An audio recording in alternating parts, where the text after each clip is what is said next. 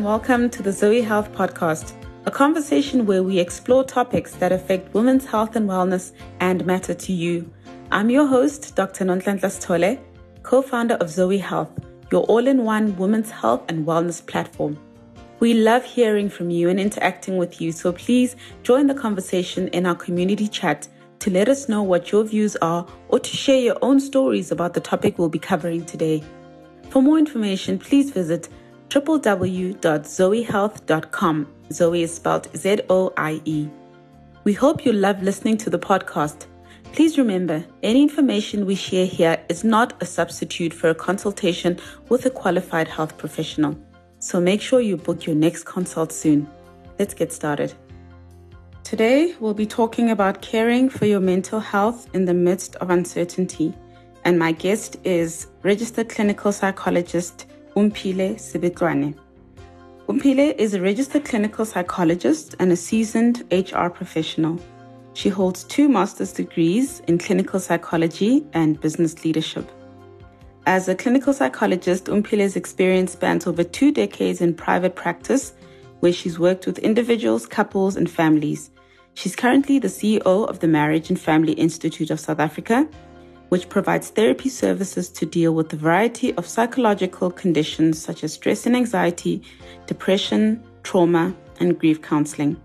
She also does consulting, where she's subcontracted to facilitate self-care workshops at various companies. Omphile has a passion for working with women and contributing to society, and alongside the Marriage and Family Institute, she's also the founder of the Marriage and Family Foundation, which seeks to raise awareness of mental health issues and provide pro bono services to the less privileged who are not able to afford therapy services. So thank you to my guest, Omphile, and we'll get started. So based on our topic today, Omphile, we've all got a basic but good understanding of what mental health is, but perhaps you could tell us about the technical and accepted definitions of mental health. I know all of us have a good understanding of what it means, but let's get what the World Health Organization says about what mental health care is. They define it as a state of well-being in which the individual realizes his or her own abilities. They can cope with the normal stresses of life, can work productively and fruitfully, and they are able to make a contribution to their society. So that's how they look at mental health at a broad level. Okay, so that's the technical definition. And what would the definition be from a psychological perspective? From a psychology point of view, we always like to divide it in mental health into 3 aspects, which are your thoughts, your emotions, and your behavior. And there's a very close link and relationship between these 3, with the thoughts being the most powerful and foremost, because as the saying goes, it all starts in the mind. So our thoughts lead to our emotions, and our emotions do lead to our behavior. And we'll talk more about that connection when it comes to mental health and how we take care of our own mental health. We can also make reference to the 6-factor model of psychological well-being when we talk about mental health, which is your autonomy, your ability to do things independently, make decisions, and live life independently or autonomically. Environmental mastery, your personal growth, positive relations with others, purpose in life, and very, very importantly also then your self-acceptance, how well you accept yourself.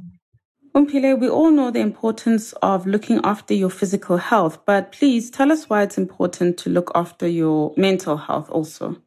Because of the benefits that we get when we are in good mental health status, because this enables us to feel confident about ourselves, gives us a sense of control. You know, when you have that sense that you can control your circumstances, you can predict what's going to happen. It just gives you that sense that all is okay with you. And it also, when we are in good mental health, we can cope well with the stresses of life. We can be physically healthy.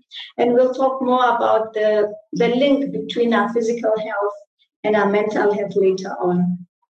We can have good relationships, make meaningful contribution to our communities, work productively, and realize our full potential when we are operating at our optimum in our mental health. That sounds like a great place for any person to be, being able to cope, have good relationships, and be productive. I mean, who wouldn't want that? So let's talk a little bit more about the factors that affect mental health. Perhaps before I speak to these factors, which I think we all know, as I mentioned earlier on, the content of what I'm sharing with you is not something new. Most of these things, we are aware of them, we know them. We're hoping that we would highlight your attention and help you to get to a point of consciously looking and intentionally looking after your mental health. I think before we talk to these general factors, let's just talk about the continuum of mental health, from good mental health to the other side of the spectrum, which is mental illness. It is a continuum, and your mental health can actually vary throughout life. Your mental status or mental health does not remain static throughout your life. It depends on various factors that affect your life. Along that continuum, somewhere in between, there's a tipping point that if you go beyond that point where your mental health deteriorates to a point where you're not able to cope with the normal pressures of life, you can get to the end of being diagnosed with a mental illness. But I can also say that some of the people who do have mental illness diagnoses and are living with those mental illnesses, when they are well under treatment, when they are taking care of themselves and their mental wellness, they can actually enjoy good mental health. And for those who do have naturally good mental health, it can deteriorate to a point where you are not able to cope with life. And that's when you may get to that tipping point. So very important that you are aware of this continuum and the fact that your mental health is not static. It's not going to stay in one place all the time. So some of the factors that we are looking at which affect your mental health throughout your life and through this continuum is mostly stress. And this stress is caused, we can generalize it under stress, but this stress is caused by a number of factors. For example, trauma of any kind, violation of, whether it's violence, whether it's, being attacked or being in an accident, any form of trauma can produce that level of stress, which can lead to your or somebody's mental health deteriorating. And what about your physical health? Some physical illnesses can cause one to progressively develop poor mental health. For example, if you are dealing with cancer, as much as you would be under physical treatment, you would be taking care of yourself, but because it takes a toll on somebody, most people do get affected and may get to a point where sometimes they experience depression along that process of even dealing with a physical illness. So there is that link between physical and mental health. And sometimes our mental health is so poor, we can end up with some physical illnesses. For example, some illnesses such as your high blood pressures can be induced by prolonged stress. Okay, loss or grief, and we're talking about loss of any kind. It can be a loss of life, loss of a loved one. Which is what most of us are dealing with right now in these times. It can be a loss of a relationship. Sometimes it's just even the loss of a lifestyle, or a loss of a job. Any kind of loss can have major impact on somebody's general well-being and particularly on their mental health. And as much as most of us are able to cope with the daily demands of life, sometimes it so happens that these become overwhelming. it can also be that over time there may have been a prolonged stressor that depletes our resources and our ability to cope with such a stress, and therefore what we normally were able to cope with progressively can become difficult. And very, very common also is change, which they say, as we all know the cliche, change is the only constant in life. So the introduction of any type of change, even the changes that we have had to deal with in the last 18 months since COVID was declared a pandemic worldwide, is one of the things that we are still grappling with until today. And our current reality, yes, there are those general issues that would normally cause stress, that would impact on your mental health. And currently, we are living under some of those circumstances. And if I look at where we are right now, I'm sure you'll agree with me that with the COVID situation, all the general stated things on the left-hand side are applicable. At one point or another, you would have experienced some of those. So it's an unprecedented time in our lives where really uncertainty is more a norm, let me rather say a conscious norm, because uncertainty is always there. It's just that when we are not constantly reminded of the new things that we are having to live with, like we are now with COVID, we are not conscious that we're actually learning new things all the time, and that actually every day of our lives is uncertain. When you leave your gate, driving to work, you don't know whether you're going to come back, but we have normalized that uncertainty. So uncertainty is actually part of our lives. It's just that at some level, some of it we have come to accept, and then when another one that kind of makes a demands on our internal resources, it then makes it conscious to us that we are dealing with uncertainty. So not only have we been dealing with the COVID situation since the World Health Organization that declared it as a pandemic since, I think it was 2020 January, but in our country, I think it was in March. So we're almost about 18 months into this whole thing. And the future is also not looking so good. Right now, we're going through one of the toughest peaks, and there's also talks of a fourth peak coming, and the variant of the COVID virus being a different one. So we're still being pushed towards these levels of uncertainty as much as we are under uncertain conditions.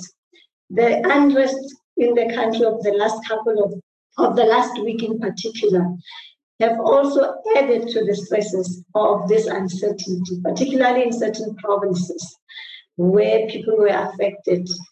And I think for a lot of people also, not only was what was happening last week stressful on its own, it became also stressful because for some people, it actually triggered past memories of painful experiences that happened.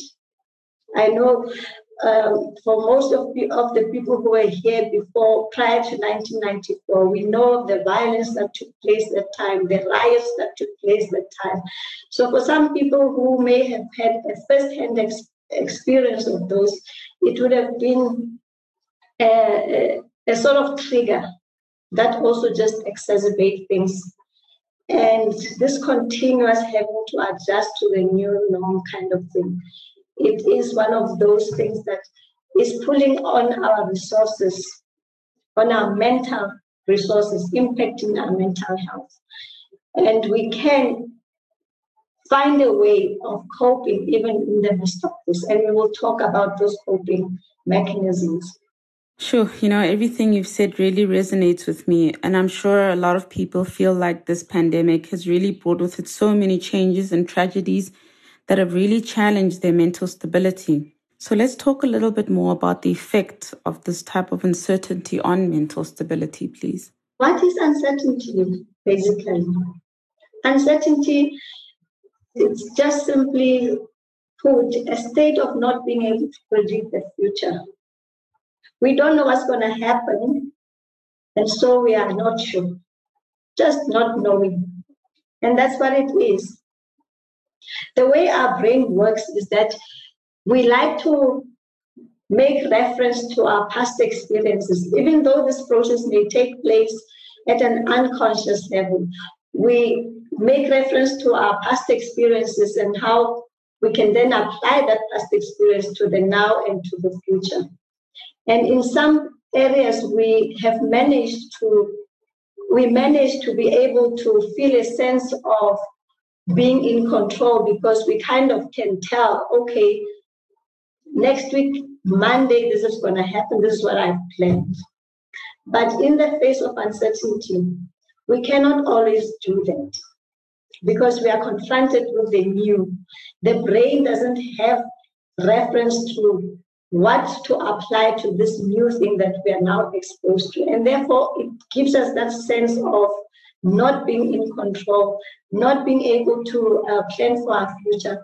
And that for some people can be a very debilitating state where you feel that you don't have control.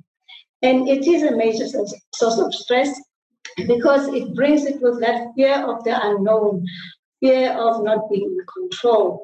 And the feelings associated with that are feelings of insecurity, not being safe, not feeling stable, not feeling like you can settle down, and that agitation of and a sense of helplessness as at some point as well.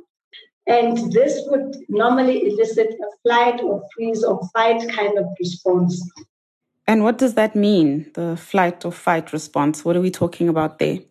When we don't know what to do, different people react in different ways. And sometimes we don't even have an insight into our own reactions. We only find out when we are in certain situations that, oh, this is how I react when I get confronted with this situation. An example of a flight reaction would be where you may try not to deal with the situation by either ignoring it or either just not dealing with it. It's a sort of denial of some kind. That's now a flight response. A freeze response, you recognize that this is a problem, you recognize this is a difficult situation, but you are just paralyzed, you don't know what to do. And with a fight situation, and most people, especially those who like to have a sense of control, will engage in a fight type of reaction. And a typical, if I can make an example of a typical fight reaction that we saw, particularly when COVID started, was the panic buying that was happening when COVID started. For example, I still am wondering to this date, to be quite honest with you, what the toilet paper was all about. I don't know if people that bought that much toilet paper today, they can sit and explain. I have my doubts, but the issue is a fight response that is not always rational. It's a response that says, as long as I'm doing something, I can feel like I'm in control. I can feel like I'm doing something. I'm not leaving the situation to take over. I'm taking over the situation. So that's a typical fight type of reaction. And as I say, it's not always a very rational decision. It's something that we engage in to make ourselves feel better, to make ourselves feel like we are doing something about the situation. And this, you can understand that it does exhaust our emotional reserves. What happens when the body engages in these different response levels? The body also, when our minds react in these different responses, our body also reacts in a specific way. You will find that you experience certain physical symptoms. There'll be tension. That tension can manifest as a tension headache, can be like a stomach tension, that you'll feel knots in your stomach, you'll feel different types of physical and emotional responses. The body also in some ways produces certain hormones just to assist us in dealing with the threat that we are facing in that uncertain moment. And even your body organs, they can begin to secrete certain acids, maybe overly, or react in abnormal ways that they normally don't do. And hence we find that some people will develop, even under the circumstances, things like ulcer, because your stomach then begins to also react in a specific way in helping you in your response. Once again, that connection between the physical and the mental health is demonstrated. And now this uncertainty, as we said earlier on, it is part of life. And it is said that it is our level of intolerance of uncertainty, or the low uncertainty tolerance, that leads to healthy emotional and behavioral reactions, and eventually can lead to our mental health deteriorating, such as people then developing depression, anxiety, and even physical illness. So it can propel us towards that tipping point I was talking about earlier on. Okay, just some quotes to help us with uncertainty, because we're saying that uncertainty and change, they're like twins, they go together. And as much as it's said that change is the only constant, I would actually equally attribute that to uncertainty as well. But some of the quotes that I think would help us to put uncertainty into perspective, you can see them on the screen. The one says, to be present, really truly present in heart and life, requires empathizing with uncertainty and wrestling with risk. And I think you will all agree with that and identify with it. The next one says, have patience with everything that remains unsolved in your heart. Live in the question. That sounds easier than done. Easier said than done. But that is the art of life, to try and embrace living in the question, in the uncertainty. And the other one, sorry for the cut there, it says, if uncertainty is unacceptable to you, it turns into fear. And if it is acceptable, it turns into increased aliveness, alertness, and creativity. You've definitely given us something to think about and reflect on, Omphile, the warning signs that our mental health is at risk. And I believe that that's a good place to end the first part of our series. Join us next time for part 2, where we continue our conversation with Omphile and dive deeper into how to care for your mental health in the midst of uncertainty. Thank you for listening. We hope you enjoyed this podcast. Please visit our website, www.zoehealth.com, to share and rate this podcast and to access more content and resources like this. Join us on our next episode as we bring you more of the women's health and wellness topics that matter to you.